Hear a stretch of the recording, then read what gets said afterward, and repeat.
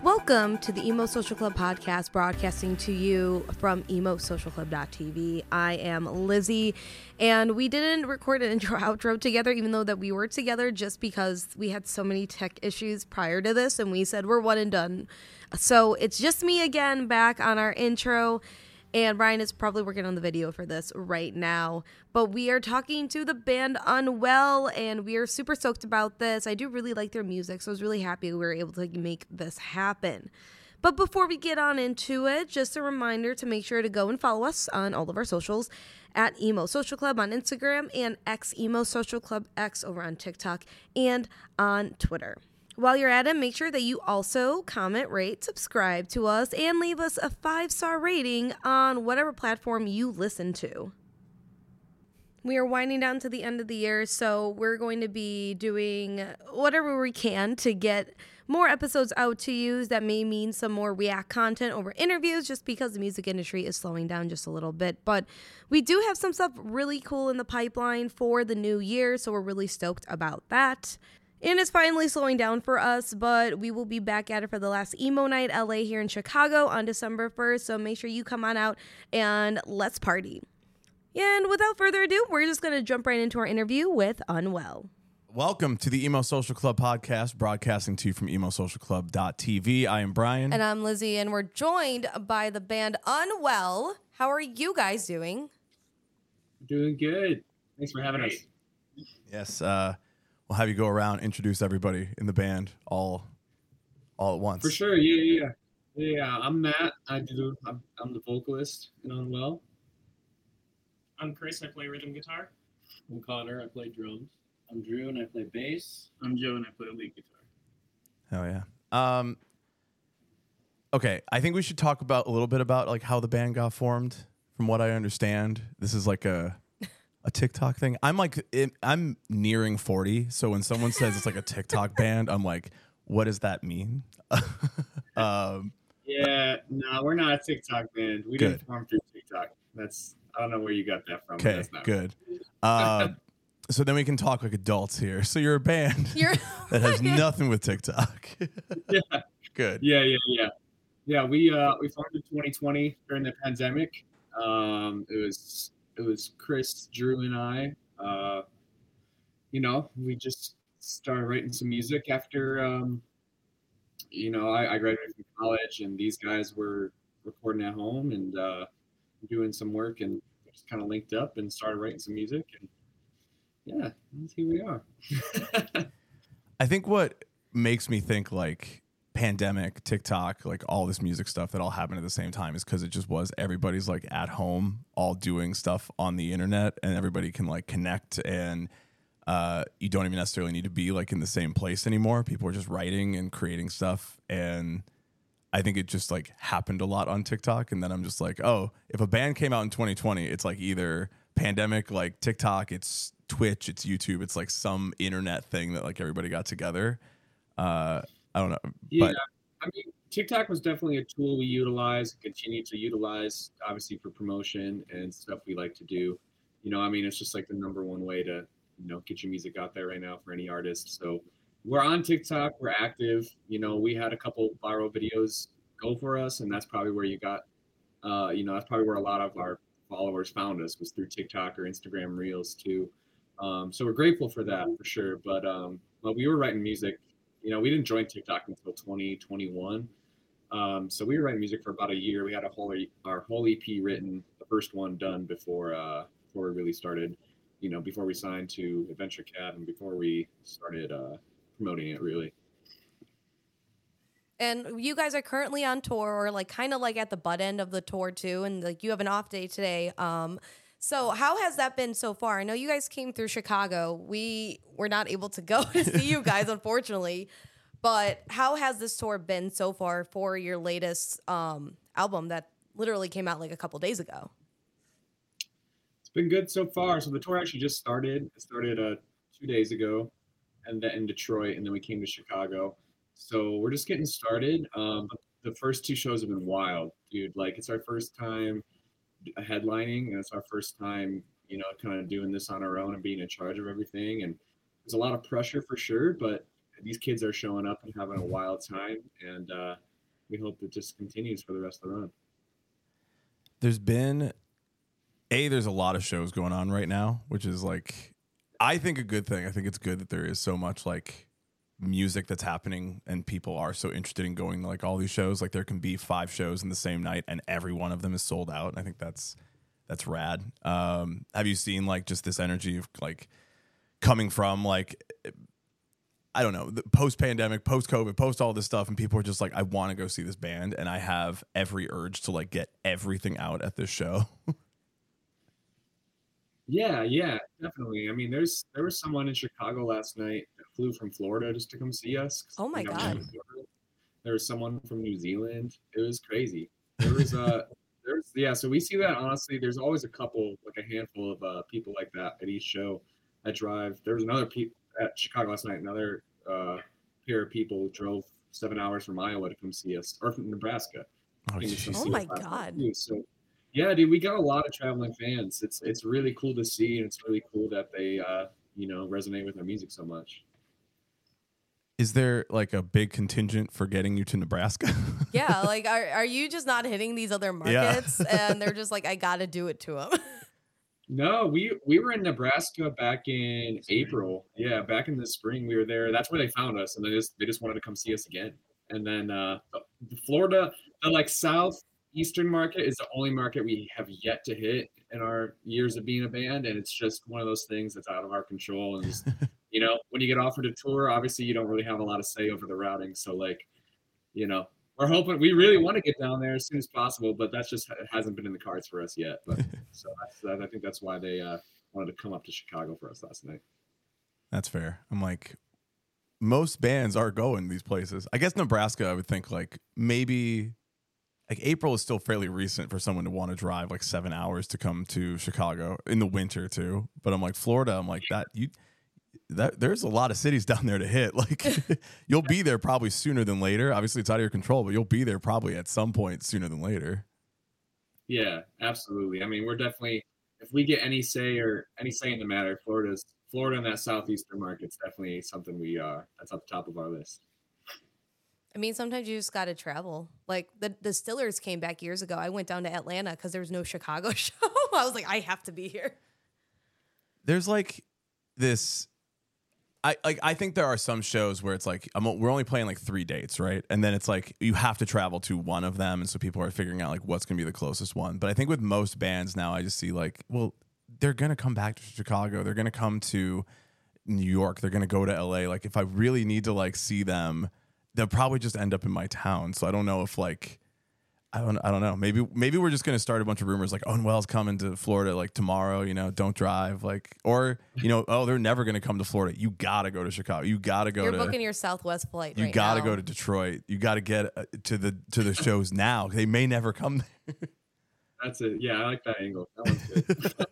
That should just be the new marketing tactic. Like kind of go the Hot Mulligan route, but also then just make your own spin on it and like get people like really hyped for it. And then you're just going to have a bunch of people from like Texas and like Arkansas and everything, like just like up north somewhere. And everyone's gonna be like, what's going on? Yeah, that'd be fun. The marketing tactic is lying. Yeah, you mentioned that the kids are coming out to these shows because the record just came out. So I mean, obviously the response has been great at the live shows. Anything else to say about we tend to get into these conversations and then never talk about the music. So now I'm making sure to hit all of the music conversations at the top of the podcast so that we're like, yes, everyone's happy. We talked about the record, and then we're going to be like, so anyway, I think like dogs are cooler than cats for like the next 3 hours. And then it's like, well, at least we talked about the music. So the vibes are good. The music is hitting. Everybody's really into it. They're driving from all over the country to hear. Yeah. Do one of you guys want to talk about it some more? Yeah, the new record is, I think we're all really, really proud of it. And I think playing it for the first time has been really, really special for us. And honestly, I saw kids singing last night to songs that have only been out for, 24 hours, if not less. So it's been really been rad to see. Yeah, just literally just the energy and the love in the rooms have just been so amazing. That's so awesome. And I'm also wondering, because I saw too that on some of your releases, you did a cover of Fast Car by Tracy Chapman, which has been like covered by like an obscene amount of bands lately out of nowhere. How did that kind of like come to formation for you guys? Were you also like, yeah, like let's just cover this? Or was it something that you were like, oh, we should just pick a song and go? So, man, how long ago was it, guys? 20. I mean, that was in 2020 when we decided. Yeah. So you were the first ones to actually cover it. Yeah, I think so. At least before Luke Combs. Yeah. And so we had this meeting with a label rep, and they were initially just chatting with us about design and stuff and our direction and stuff, and we kind of had like a consultation meeting about what labels look for, and they told us really good covers is something they look for. And I personally was always really interested in thinking of what a Fast Car cover would even sound like from a pop punk band, and I didn't really ever think I was going to be able to do it. But once we were told to give a cover a shot, me, Chris, and Matt kind of just sat down that day after that meeting and literally wrote it that day. And it turned out way better than we even anticipated. Better than Luke Combs cover. Yeah. Yeah, dude, he came like 2 years after us. He was copying us. He's If you look at a slipping. lot of the Luke Combs posts, there's always somebody in the Luke Combs thread saying, this one's all right, but go listen to Unwell's. So. We get tagged in Luke Combs stuff a lot. Really? Wait, what? Just like the rabid fans just being like, y'all are missing out on a better cover over here. Yeah. That's actually the new marketing technique. Yeah, is it's like do a actually just- cover and then wait for someone else to do that cover and then just have people in the comments like, come on. But they did it better. They did it first. Yeah. Start beef. Yeah. Start beef with Luke Combs. Okay. Listen, we might need a pop punk and country beef. It's been a little bit. Probably. That'd be funny. And usually that ends Start- up with just collaborating. It doesn't end up with like actual fights. It's just like, all right, now we got Unwell X Luke Combs on the new the new record or whatever. Oh my What a God. wild combo. Y'all go full the alternative, but it's actual just like pop country. And then I you're mean- like, how did we get here? Yeah. Yeah. In the end, like, I mean, country, like, for better or worse, country music is doing very well in the music industry. There's a lot of money in that. So I'm not going to shade any pop punk band or any band at all who like kind of wants to like dip toes in and like work with a country artist or something like that. Post Malone, I think, is just doing a country album now. And I'm like, okay, like it's all going to mix together. And I hope I like it. I might not, but I hope I like do. it. Dude, yeah, it's just like when you're young and angsty and have a lot of that pent up energy, pop punk is like, the genre that everyone leans to. And then once you get older, man, you start wising up, or I don't know, for whatever reasons. Everyone that once they get older, like in their 30s, 40s, they always like go to country. It's like happens almost every time. I don't know if it's something to do with like, life is no longer so troubling to me, so I'm gonna I think like Joe's our best be example soothing. of Yeah. that. Yep. It's They, like they finally realized life is a highway, in fact. Amen. It's like, how many times can I hear the same song about being in high school when I'm in my mid 40s? Like, Fair enough. Fair enough. Yeah. like I've already become a casualty of society. I can't listen to Sum 41 and change who I am now. Dude, yeah. I heard they just called it quits, but I don't blame them, man. I mean, I love them. I love Sum 41, but like, yeah, I mean, they're upper 40. They gotta be in their 40s, maybe. I don't think they're in their 50s yet, but dude, yeah, touring those songs when you're 40 still. Yeah. There's a lot of bands. When we were young festivals, a lot of bands Yeah, who there's were a lot like, of bands where like, hey, we're gonna come back and do it. somebody anyway. somebody bullied me in high school, and I have made a career out of it with like 3 songs. I always think a simple plan in Yep. regards to their music is just so like I'm a teenager and life sucks. Like imagine being 45 and rich. Well, I mean, even Simple Plan had one of their songs that was like used in some movie, and like the entire music video is like of that movie and like things happening to it. And it was like weird because I didn't know the comparison. Then my friends made me watch the movie, and I'm like, this all makes so much sense about Simple Plan. Now I get Simple Plan. It's also a thing of like all the pop punk bands that are like starting now, and like I just wonder if like in the next 20 years are you gonna be like, well, still got to talk about high school shit, but I am like, you know, married, kids, have a home, and it's like, oh shit, like I'm not sad, I'm not angry at my hometown anymore. What am I gonna do? Yeah, man, it's just I can't even imagine they remember their high school days at that point. You know, like I don't. Start writing songs about your kids' high school dramas. Oh my god! Yeah. All right, Timmy, what happened at school today? Tell me more. I'm writing it down. Yeah, who bullied you? Pushed you into a locker? All right. All right, I got the material I need. I mean, don't worry. Travis Barker just had a whole other baby, so he'll have another like 18 plus years of content to pull from there. That's right. That's awesome. So as a newer band who has to write about everything that's ever hurt them from their childhood, how do you see the next 20 years of your internal trauma experiencing on music? I don't know. Right answer. Not the question you thought you'd get, but you're like, how do I got to make the next 20 years of my music career happen? Yeah, I don't know, man. You know, Take it one step at a time. just one step at a time, baby. Small steps, little steps. I have to imagine the music will mature with all of us.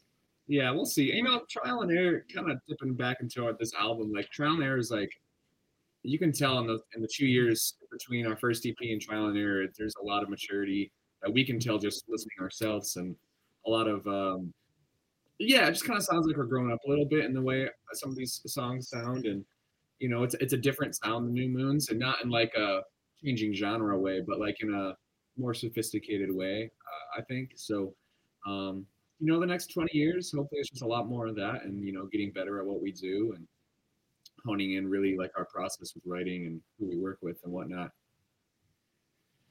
Who is somebody that you would really like to work your way up to collaborate with, whether it's like a producer or somebody else in like another band for like a vocal collaboration or anything of that sort?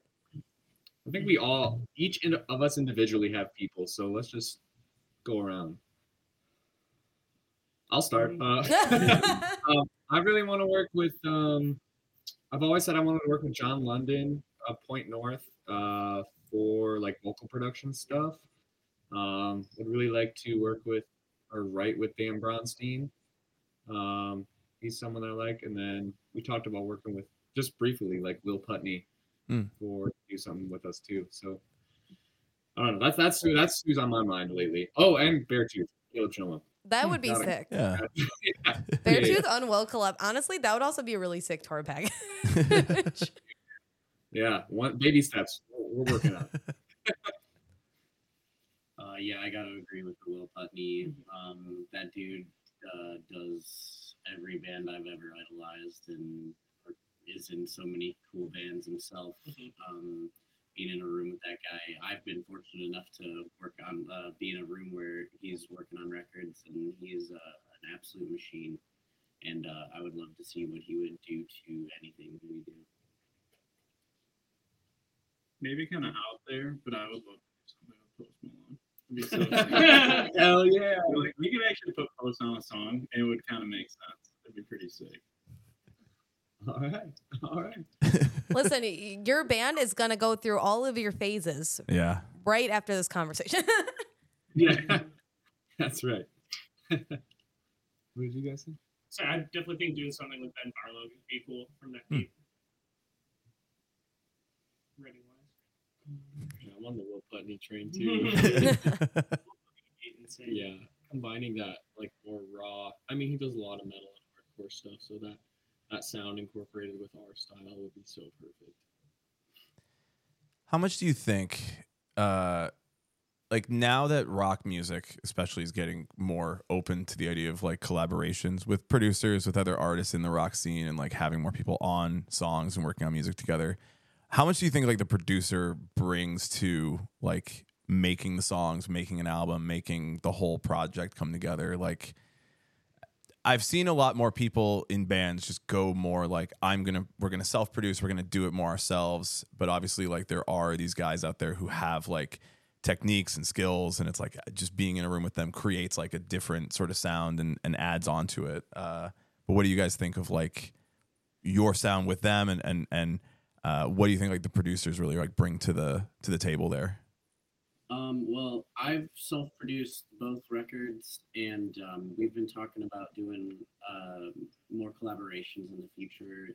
And I think writing together is an important aspect of it, but I think when you're in the room with someone else, it can really change the flavor of what your final product's going to be.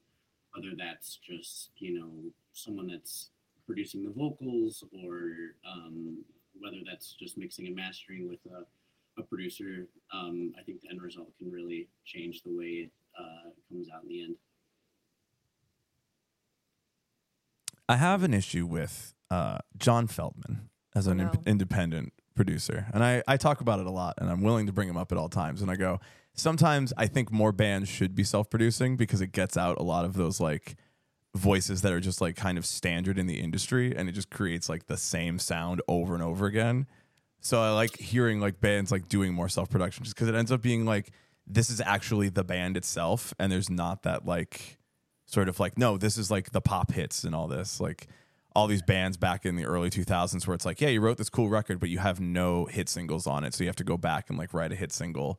And now we've seen like all these bands that just like do it themselves, put the music out themselves, and can work with like, can just create for their fans, and the fans are there. And you don't need to like, I just heard this about Blink-182, and I'm okay. I like Blink-182 enough, but I'm like, they had to write First Date because they didn't have a hit single on Pants and Jacket. And it's like, what? They're Blink-182. They've already had their hit singles, Yeah. I mean, I think it's I think you touched on something really important, that like it's just us in the room, and it's just our voices coming out on these 2 albums we put out. And like what Drew was saying, we've collaborated with different people for mixing and mastering on these, but the core just writing and production has been ourselves. And it's definitely something like, because I know you said you have beef with John Feldman. But I don't have beef with him. I just don't love his production all the time. We did Presto when we were Young Fest, and Goldfinger was there this year, and I was like, Brian, what if I email and then you can just have it out with John Feldman for 10 minutes?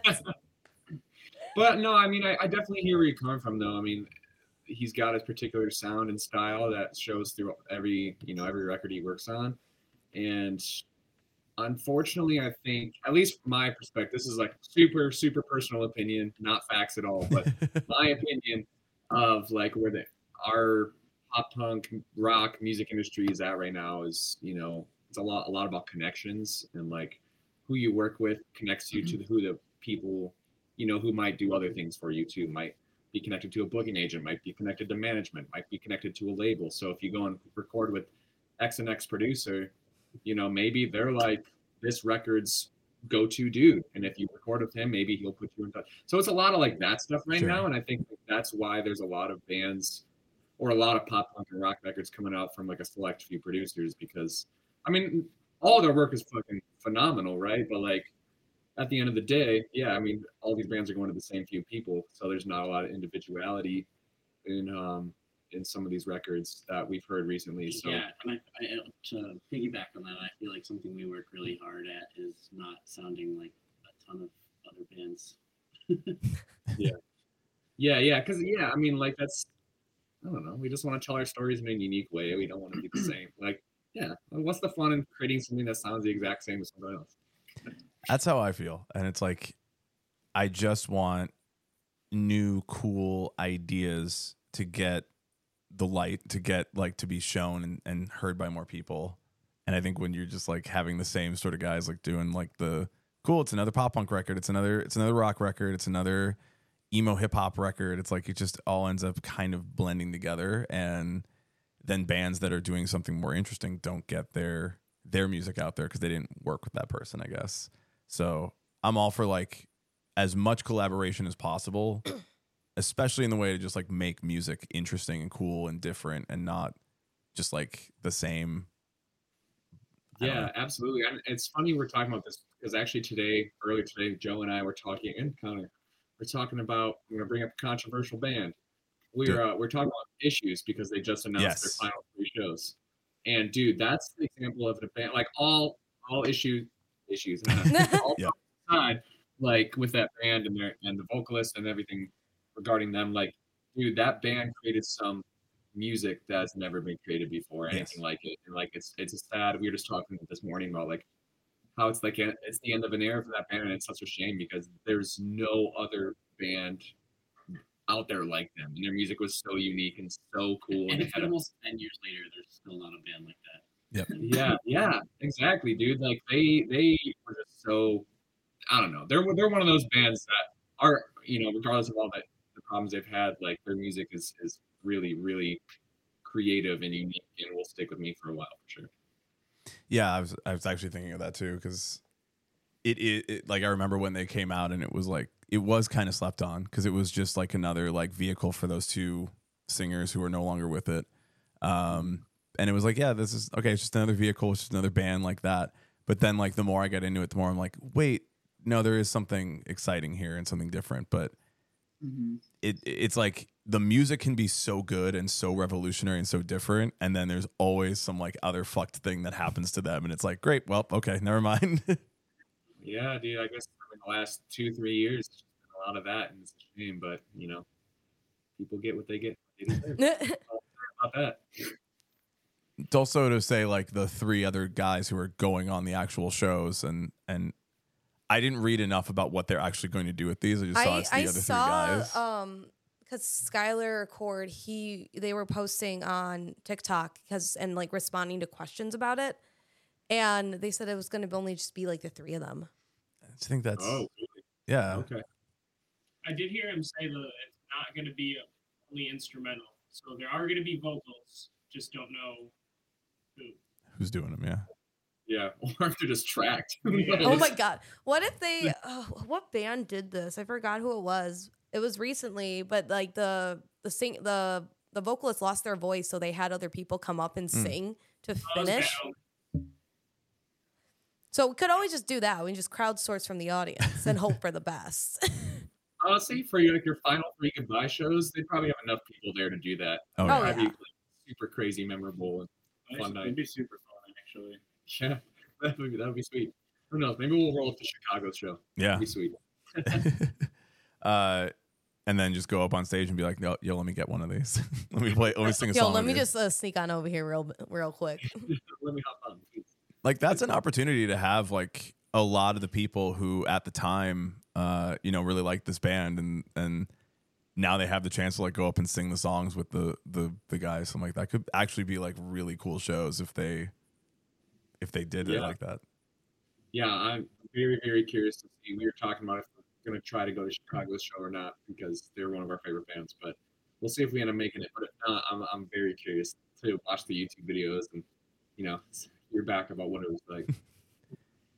This is also just an aside, a little tangent. At the last Warped Tour, I was hanging out in the buses and I ended up playing Super Smash Brothers with Skylar. And everyone in Issues is way too fucking good at Super Smash Brothers and just destroyed me. And I just thought it was pretty good. And then I was like, fuck, Skylar's really good. And then I came back and like played another character and I like almost had him. I was like that close.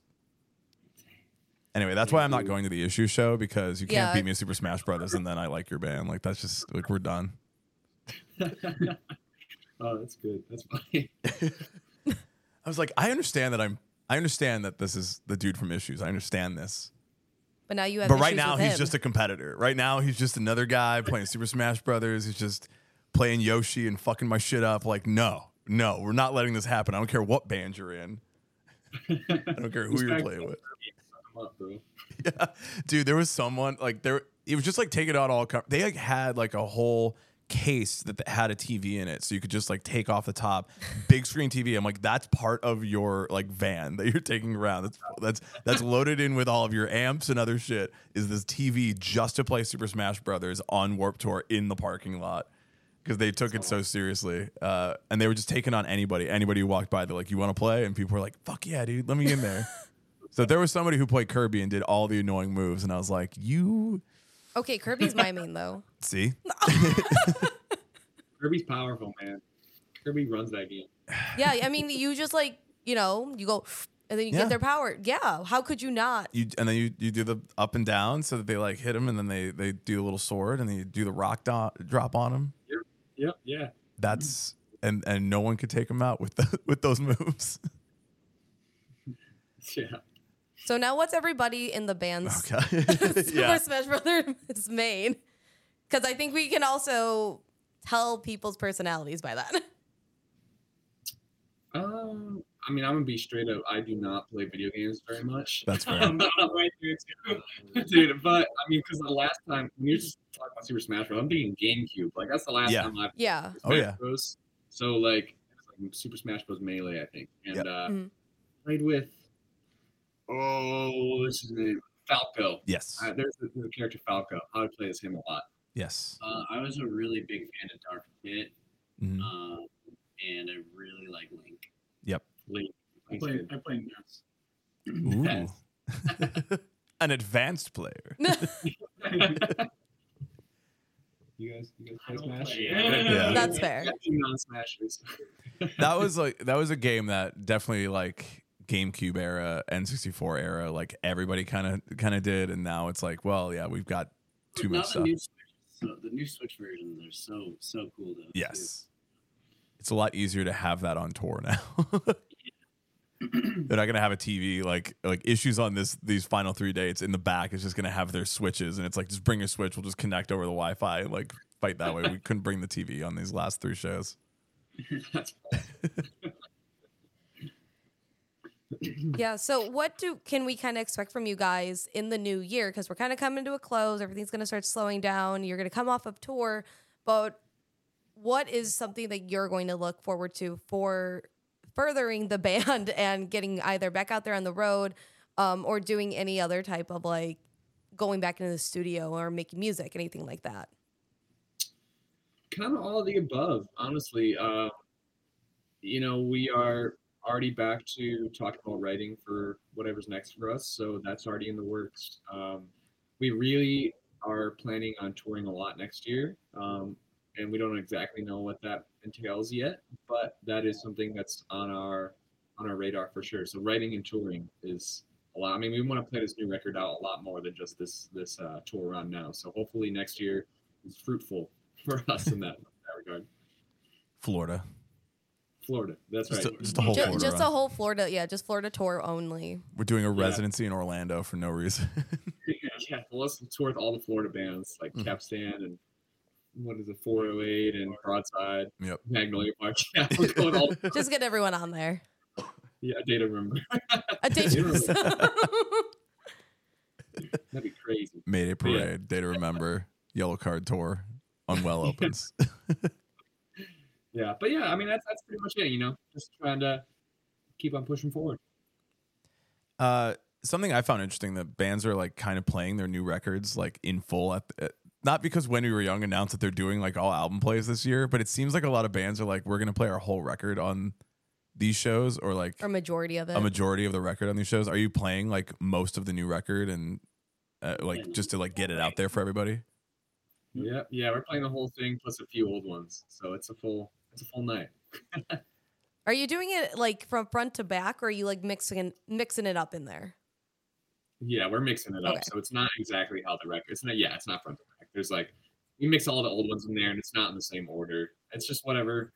We like build the set. Drew can talk about it more, but we build the sets based on hypeness. Like you gotta have a good you gotta have like the start off hype. Oh, and, yeah. like, acoustic song in the middle, so you have a chance to build it back up towards the end. Yeah. So like we built that kind of based about that. But Yeah.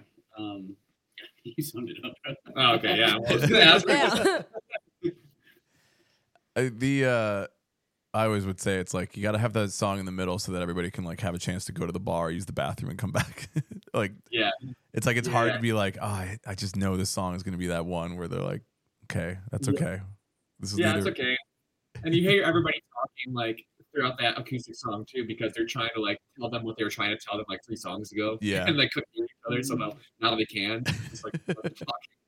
So, but yeah, no, it's all good. We we expect that kind of stuff. It's part of the gig. Yeah.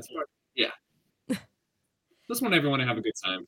Yeah. Oh yeah, like you want everyone to be in the pit, at least like for those slow down ones. That's my like, okay, let me like actually calm down and like actually have my inhaler ready to go after being in the pit the entire time. But with also a lot of this stuff going on, and with your newest album as well, what songs really stand out for you guys in particular from the latest album? And when it came to like writing and getting those out there, what was kind of like the mindset that you guys had? Yeah, someone else can take this. I feel like I've been talking for. So I would say, I don't know if I speak for everybody, but I think the title track "Trial and Error" is probably the most special song on the record. We got to collaborate with Saxxing Rose, the what would you guys call him? Like the king of rock saxophone guy. If you've ever seen like Paramore or he plays for Wiz Khalifa, all kinds of rad bands, we got to collaborate with him on our title track, and we also got to have Tyler Ennis from Of Virtue on that track. And our final product of that kind of blew our minds. I think we got to shoot that music video through everybody's schedule on like a miracle, and at least that's mine. That's definitely mine too. Even just the writing process, that song just came kind of the easiest. And it felt so just natural. Yeah, it's definitely. You have faith in it? Yeah, Temptations is my favorite personally.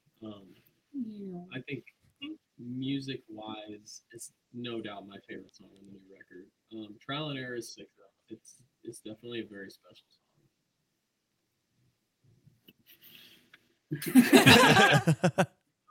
My favorite is actually Leaves, and it has been since Drew sent me that song before I was even in the band, and I'm like, dude, this song is incredible, and it's been my favorite ever since.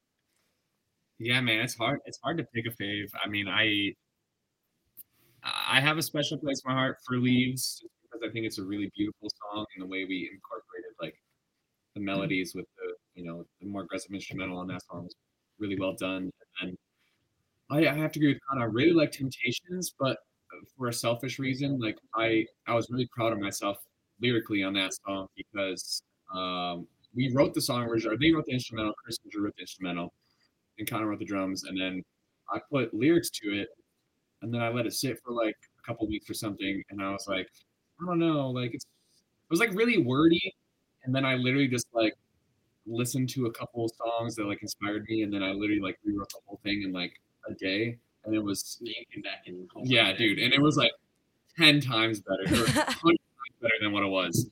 And so I was really proud that I was able to kind of like, I was just proud of myself. I was like, because I didn't think that I was going to be able to like completely rewrite a song. Because like once I complete something, I'm like, all right, cool, that's done. But there was something about that song that still wasn't like clicking with me. So the fact that where we landed on the final product is just something I'm really proud of. So I like that song a lot. What songs did you listen to kind of like have you had that coming to age moment being like, oh, I have to adjust this and like rewrite everything? I don't know. So I remember listening to a Beartooth song. What's that one called? Riptide. I remember listening to Riptide, and the way he kind of like broke up the melody with his lyrics was like really cool to me, and that's kind of what inspired in Temptations. I don't know if you're familiar with the song, but like I break up the lyrics a lot in the chorus. Like I take little breaths, and it just gives it a more like kind of groovy feeling, like a little more like there's just a little more space to breathe in that song, and a little more space to be. I don't know, it gives it more power to me. So that's kind of that song in particular was the one I listened to, and then there's I don't know there's just some other random ones on the Twitter. I was like, oh yeah, that's kind of cool, but Riptide was the big one. Interesting. I just heard that song for the first time because it came out on Rock Band, and so. Oh, did it? Oh, Yeah. wait, That's been like a big like trender on like I know. radio. This is just gonna be me talking about video games again for some reason, but I don't know why this is the conversation. But yeah, I like still follow like Rock Band and like their new like tracks that go on there, and we just said like Magnolia Park just got a song on there, and yeah, Riptide by Beartooth just got on there. I was like, oh, it's not a Beartooth song that I've heard, so I'm like, oh, I'll check it out. And I'm like, wait, damn, like damn. So Yeah, that makes sense. yes, the whole new Beartooth record is definitely a huge 180 lyrically for them, and it's a cool. We are big fans of that record for sure. We know there will never be an Attack reunion because he's doing too well with yeah. that. Beartooth is too big and doing too well. Yeah, just way too big for Attack now. He's like, no, I'm okay. Thank you though. He's like, nah, we're good. Don't worry. Because they have a tour coming up too, I think, in the new year. I'm Headliner, pretty sure. right? Yeah, I think it's a headliner. Which one? A Beartooth? Yeah, or- Beartooth. Yeah. Oh, Beartooth. Oh, Okay. yeah, I do. Yeah. I don't generally care what Attack do. Like, I think hearing Stickly at the bar is just what I need. That's That's all. fine. That's all anyone ever needs. Yeah. I would be curious to see what it sounds like in 2023. I really haven't heard much of that band. I don't really follow them a ton, but Yeah. I'd be curious to kind of see what they sound like today. Definitely with Caleb going to Beartooth and Johnny going to Bill Murray, I'm like, those bands now exist. I have those bands. yeah. These are the bands. Yeah, both of those bands are so cool. And so Bill Murray's one of those bands that has such a unique sound that's unlike anyone else, man. Yo, speaking of inspiration, Let's talk about Bill Murray. Let's talk about Bill Murray real quick. dude, I'm gonna let Drew hop up here. I like how we're moving seats Change too seats. to really. We gotta talk about we're Bill Murray real rotating quick. it through. Talk about Trial and Error. So when we wrote Trial and Error, it was like I think I went and saw Bill Murray in Detroit with my girl, and I saw their saxophone player Gabby, who's now on tour with the Jonas Brothers, which is so sick. And Okay, then that I've was seen her at the Jonas Brothers. yeah, she's the lady with the red hair. She kills it. And just seeing them and the couple songs that they have where they have just like straight saxophone solos was like the initial spark of the entire idea of Trial and Error.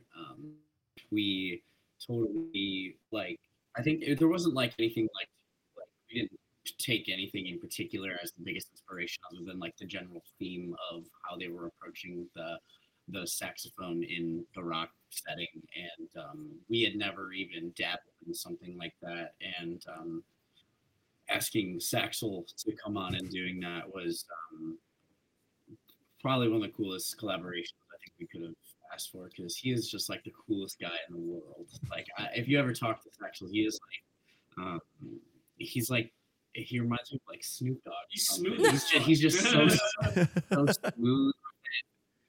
Yeah, we're gonna drop that music video soon, and he looks like a total badass in it. He's just so cool, man. And working with someone who's that like confident in their instrument, and he recorded his own part at home, and it literally sounds like he recorded it in like a multi-million-dollar studio, and it's definitely just him and his MacBook, and he absolutely crushes it. So, that's crazy. Bill Murray's a huge inspo for that song in particular. Does it feel like Bill Murray should be the biggest band in the world? Sometimes, yeah, their new music is absolutely killer. It's wild. And like, Yeah, their music is just wild. It's so unique and individual, and like listening to their stuff. Some of their songs are just absolutely bonkers, like batshit crazy. But then like, there's the majority of the songs are just like so good that I just. And then there's blows like, my mind that they're not like rocking all the time, you know? Yeah. Like, they're not like, like touring with Beard. You're touring with all these huge rock acts. You know, I don't know. Obviously, this is all surface level, so I don't know what's going on internally with that band. But like, dude, I feel like they could take over the world. For sure. yes. yeah, There's a lot of bands that I listen to and I go, I know how to do this. I understand it. I know how to make that type of song. And every time I hear Bill Murray, I go, I have no idea how to do that. This is just, it makes no sense to make music like this. they have a ton of extremely specific guitar tones. They have a ton of specific like ways they record their vocals and certain effects that like nobody else is really doing, and I think that really makes them stick out a ton. definitely. And I think that like that's back to the original conversation about we just need more interesting stuff in rock music. I'm like, it's good that a band like that is getting enough attention to where there will be more bands that are influenced by that and we're making like more interesting stuff because it's like it's off the wall and then you can just say, okay, I'm going to try something from that. And now I have my own saxophone solo. And now every band is going to have saxophone solos. That's what's going to happen. 2024 is the year of the sax. Yeah. Bring it back. Yeah, I don't know about these guys. I've actually been eaten up in rock music with sax. Like even like the heavier music. There's a band called Saxophone in Europe. And they are just straight gin, and all they do is sax solos in their rock music, and it's the coolest shit I've ever. Oh my god. There was like I don't remember where I saw it because it was kind of before like TikTok and short form stuff like that. But there's a band, a Russian band called Shrezzers. They've changed their names a couple times, and they had like a little clip that came out, and it was like this dude like singing really high. There's like shredding. There's like breakdowns, and all of a sudden this dude just out from the background just comes out and just like rips a saxophone solo. And I'm like, wait a minute. Their whole branding as Shrezzers is like Brazzers, dude. Yeah. It's so funny. It is. They are one of the most wild. Like I'm like this band does not belong existing. They're too good, but it feels so I can't figure it out, and I think it's just because it's Russian. But then I like listen to a few more of their songs. I'm like, okay, this is just what they do. It's cool. I get it. I like this. This is very interesting. It's like Polyphia with sax. Yes, and it's like I think that if you can hide a saxophone solo in there, like you don't even know it's coming. The guy's like not even in the video. He's just like in the background, and then all of a sudden he just like walks out. He's like, hello. And then shred it. It's like perfect. You just have to have that secret sax always. Sorry, my dog started barking. I'm just going to go check on him real quick. But you guys can keep talking. So it might be not the year of the sax, but maybe it could be the year of the tambourine, and we could bring it all back together. For sure. We definitely have some tambourine in our music. And I think it's like kind of cool too that like still talking about like these kind of other, not like non-traditional, but non-traditional for like some rock music at least, especially nowadays, to have these other type of like instruments like kind of coming into play now. And like now it's like a fun thing, but it actually is being integrated like really well. Mm-hmm. Yeah, I think whether it's sax or some other electronic element or if some type, I think that stuff is what's actually pushing the genre of music or genre of rock music forward right now. Yeah, it's definitely something that needs to happen. Like we kind of were talking about earlier, like a lot of some of the newer music that's been coming out, especially in like hard rock at least, it's kind of been sounding like the same formula over and over because it does really well in like radio play. And I think that that's going to be a really good way to kind of like switch it up and to kind of like throw a curveball into everything. Because not everybody can be Beartooth 2.0, 5.0. Right, definitely. Because even when we're sitting and writing pop punk, you know, we definitely try to figure out ways to push certain elements forward in ways like other bands that are like on, you know, the top 40 of this specific genre that we're trying to do a little different that hopefully still resonates the same way. Did I miss us trying to get Unwell on top 40 radio? Yeah, I mean, we can push it. Just making sure that's the plan right now. We always set goals and plans. We're like 1 million streams, top 40 radio, you know, straight to number one. Top 40 is crazy. We'll take Octane. I was about to say, you guys are radio. more Octane focused, I feel. Yeah. I mean, that's okay. Top 40 rock radio. Top 40. I'm sorry, it's active rock. So Lizzie works in radio, which means she's about to be insufferable about it, but she also can get you on the radio. I know how to pitch things to many people on the radio. So what's the Octane pitch? Got to get you on that test drive with Jose. Dude, yeah. However, we don't know how to make that happen, but if people want to rally behind us to make that happen, that'd be tight. I know usually, so when you do pitch for like larger radio stations, because I also run a college radio station, so that's way different. It's a lot easier to do things there. But when you're pitching to radio in general, you kind of have to send it like your press person, like would sends like us, like your pressers. So it's like pitching it. And it's also a little bit of kind of that whole who you know. So if you have your agent or manager or somebody get a hold of somebody at like Octane or somebody at SiriusXM, which obviously owns Octane, and or say like, consider this. It's kind of like that. And then if you at least get on there once, they'll usually try to put you on again later if you have another single that is popular enough or doing really, really well. And then they'll kind of like rotate it out. Obviously, they do prioritize a lot of like larger, already established bands. So I know one of my personal biggest critiques right now with like Octane Radio is that like they play way too much. I know we're all Beartooth enthusiasts, but they're playing way too much Beartooth. It's ridiculous. Like we listen to it every day at work, and we hear the same 5 Beartooth songs and the same 5 Spirit Box songs over and over and over and over and over again. Yeah, it's just kind of like standing out, but it's hard when you have those larger bands on labels as well because it's payola is illegal, but it is that we already have a relationship. So of course I'm going to play 5 Beartooth songs all the time because we're like chill and we're homies and we can work well together and we know the promo back and forth is going to do well. So it's also showing that like you can do the promotional work behind it too, and also just like being chill with it is always really helpful too. Leading up to this interview, I had a bunch of ads on Instagram, I think Twitter, for your band and like the new record and all that. So there we go. I was hit by your ads quite a bit. So the advertising worked because I was like, cool, we're talking to that band. So like, this is great. So that part's working. Yeah, we decided to hire a marketing firm or agency for this release for a lot of reasons. But we called the Syndicate out in New York. They've been pretty awesome. They've done really well for us, and they've produced a lot of good results. So we're excited to hear from them tomorrow when they're back in office about the weekend and how the weekend went with the album rollout. And yeah, they've done a lot of cool stuff with press for us and gotten us features and stuff like that we definitely wouldn't have been able to do otherwise on our own. So it's shout out Syndicate.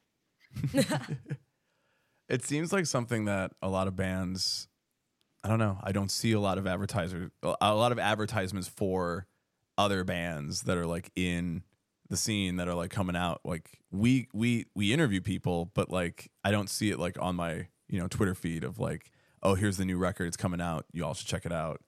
I don't see that as much, I guess. It's it's expensive, man. Yeah. Hiring someone to run your ads is expensive enough, but then you have to put money towards ad spend. Like the money you're paying these people is just for their services. It's not for the ad spend on top of it. And shit. That's the expensive part too, because if you're only going to put $100 or $200 on ad spend, like you're only going to get $100, $200 out of it, and that could do really well or do nothing for you at all. So it's just it's that game, hiring someone that's really good at targeting and all about email marketing, collecting emails, lookalike audiences, all that fun stuff, that they know all about. That's why we decided to hire it out to the people that knew how to do it the best. And Syndicate has worked with people like Panic at the Disco and I'm blanking on, but they work with like massive. The coolest one that I see from them is they got Turnstile and Taco Bell commercials. So every time you see a recent Taco Bell commercial, you just hear Turnstile ripping. Yeah, they're also the company that's responsible for the Taco Bell Feed the Beat. That I didn't know that. Yeah. Okay. Yeah. Syndicate created that for Taco Bell, and that was their campaign. I actually hear they're starting it back up soon because they stopped it during the pandemic. But So anyways, the Syndicate's a good agency, and just marketing alone is super freaking expensive. So that might be why a lot of bands our size aren't doing it. But it's just something really important to us that we saved up for. So I feel like that kind of stuff too is something like you really have to like go big or go home on, or it ends up being a waste of your money. It's like you could spend $500, but it ends up not even being worth what you give to it. Like you kind of have to really send it on it to get your return on it. Yeah, and I think it just ultimately lands our music in more people's laps, which is the ultimate goal in the end. So yeah. I was thinking about how if I were trying to get more clients for my marketing business, I would definitely start working with Taco Bell, because then you say like, oh, we got Taco Bell. Everyone's like, I want to work with that company. They're working with Taco Bell. That's fucking rad. We got to get them on. It's like so specifically that.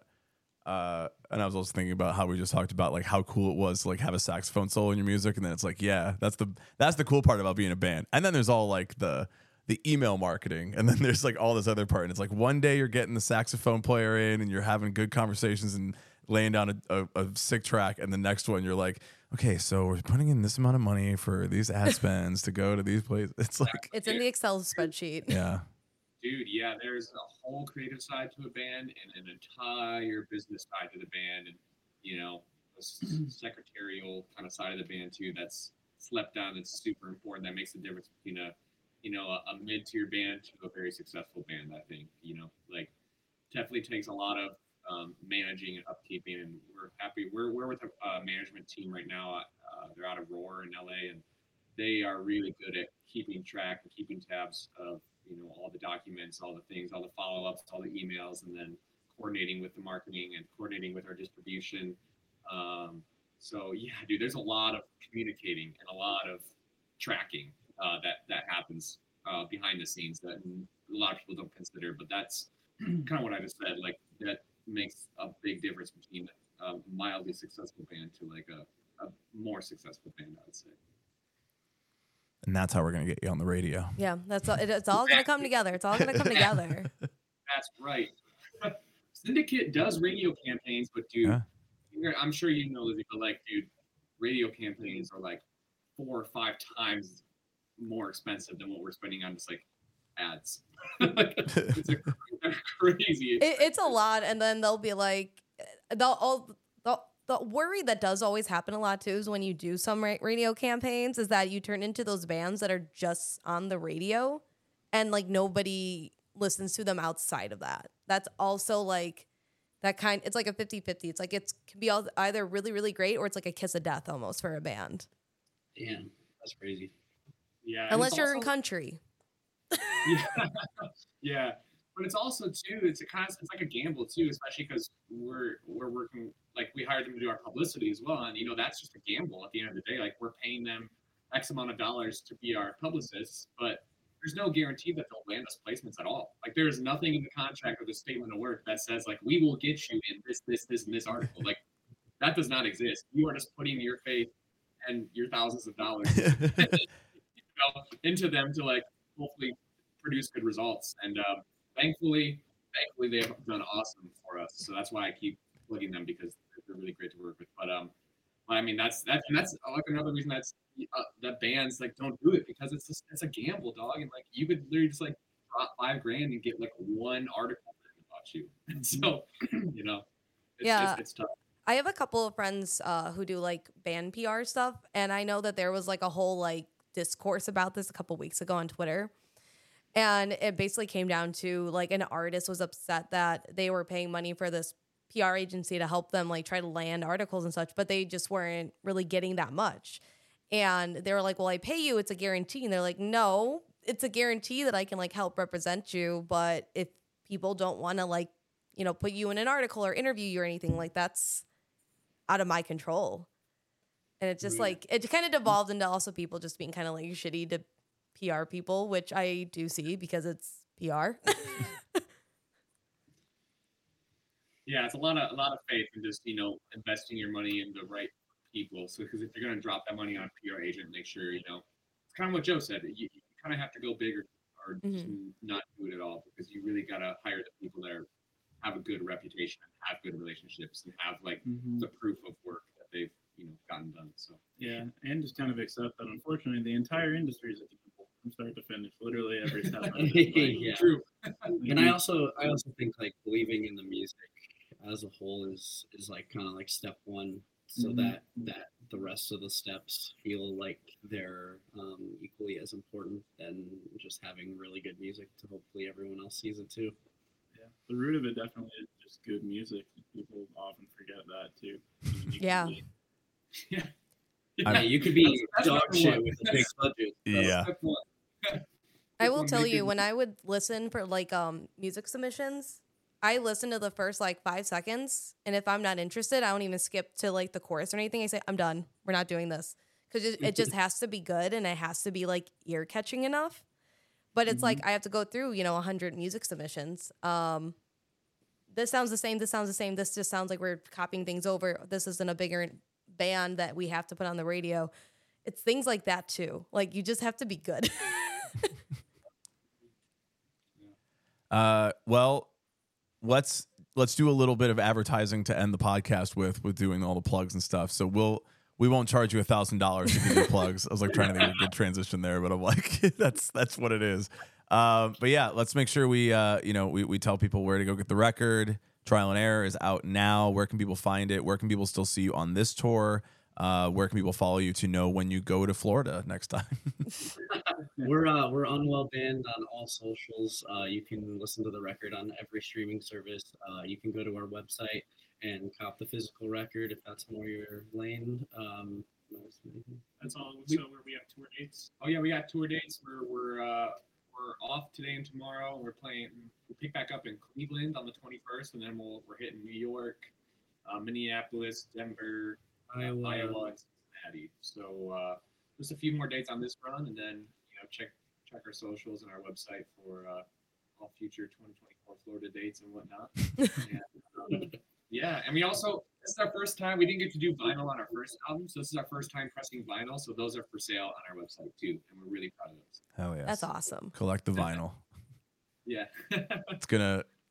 Unwell is gonna pop off, and you're gonna be glad that you have the vinyl now from the original pressing of the record. So and you're not trying to get the Discogs resale version for $200. When you guys have been a band for 20 years and you're still writing songs about being in high school, people will be like, yeah, but I got that record 20 years ago, man. This is on my wall. Like, I've been listening to that shit for 20 years. This is a collector's item. That's right. Now or never. We'll go ahead and we'll end the podcast there. But thank you for coming on. Make sure if you're listening to this, you go and check out the band, check out all the music, all the vinyls, all the tour dates. Make sure you're going on every Fast Car cover and saying, yeah, but Unwell did it better. Yep. And that's right. Oh yeah. And sax solos in your future, I guess. Yeah. Thank you guys very much. Thanks for having us. Yes, Yeah, of thank course, you guys thank so you. much. This is so much fun. Thanks so much to Unwell for bearing with us while we got everything together and for sitting down to talk with us in between their busy tour schedule. Again, always going to make sure to remind you guys to follow us and comment, rate, subscribe, and make sure you tell all of your friends about the Emo Social Club podcast. Until next time, I have been Lizzie, and Brian is probably trying to wrangle Raiden, the dog, our little mascot. Okay, bye.